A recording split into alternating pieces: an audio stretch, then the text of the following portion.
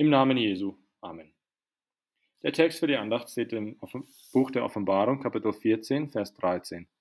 Und ich hörte eine Stimme vom Himmel zu mir sagen, schreibe, selig sind die Toten, die in dem Herrn sterben, von nun an. Ja, der Geist spricht, dass sie ruhen von ihren Mühen, denn ihre Werke folgen ihnen nach. Ihr Lieben, in den letzten Wochen haben wir oft in den Lesungen gehört von unseren guten und bösen Werke. Alles, was wir in unserem Leben getan haben, gut und böse, wird vor Gottes Thron offenbar werden. Wie ist das jedoch zu verstehen? Wir glauben doch, dass wir allein durch Jesu Werk gerecht werden, dass wir allein um seinetwillen und um seines Sterbens und seines Blutes willen die ewige Seligkeit erlangen. Und das ist auch so. Unsere Werke werden jedoch auch offenbar werden. Gottes Wort spricht davon, dass es verschiedene Stufen oder Grade der Herrlichkeit gibt im Himmel. Einige werden klein heißen im Himmelreich und andere groß. Johannes und Jakobus wollten auch von Jesus wissen, ob sie zu seiner Linken und Rechten sitzen können in seiner Herrlichkeit. Das heißt, dass es doch unterschiedliche Stufen der Herrlichkeit im Himmel zu geben scheint. Und unsere guten Werke spielen hier, wie es scheint, auch eine Rolle. Jesus sagt auch nach den Seligpreisungen oder am Ende der Seligpreisungen, selig seid ihr, wenn ihr um des Evangeliums willen verfolgt werdet, denn es wird euch im Himmelreich reichlich belohnt werden. Diejenigen, die viel um des Evangeliums willen zu leiden haben auf Erden, denen wird Gott es im Himmelreich reichlich belohnen. Das heißt jedoch nicht, dass einige mehr selig werden als andere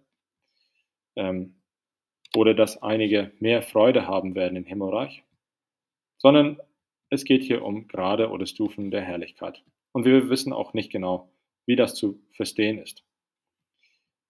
Was auf jeden Fall klar ist, ist, dass wir allein um Jesu willen und um seines Werkes willen die Seligkeit erlangen. Wir tun gute Werke, weil sie nützlich sind für den Nächsten und weil durch unsere guten Werke unsere Nächsten, wenn sie sehen, dem Vater im Himmel preisen.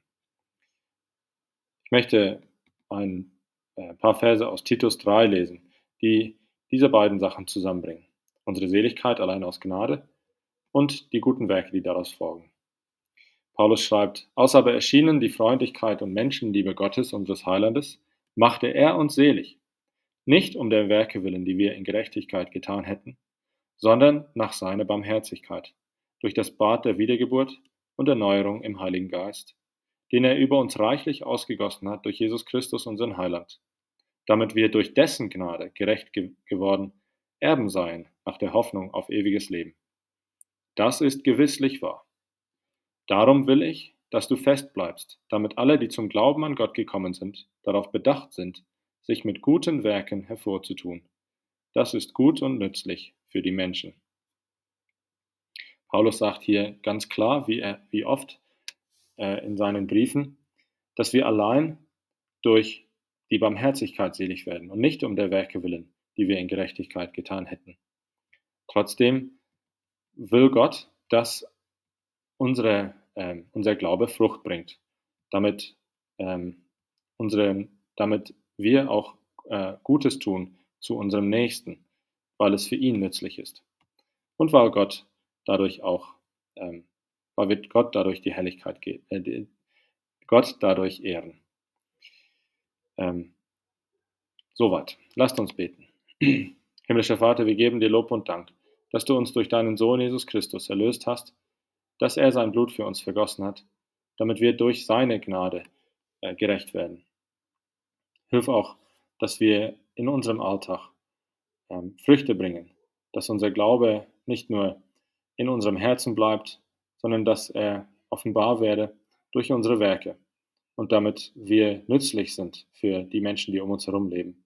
Und damit, wenn jemand unsere guten Werke sieht, nicht uns dafür preist, sondern dich. In Jesu Namen. Amen.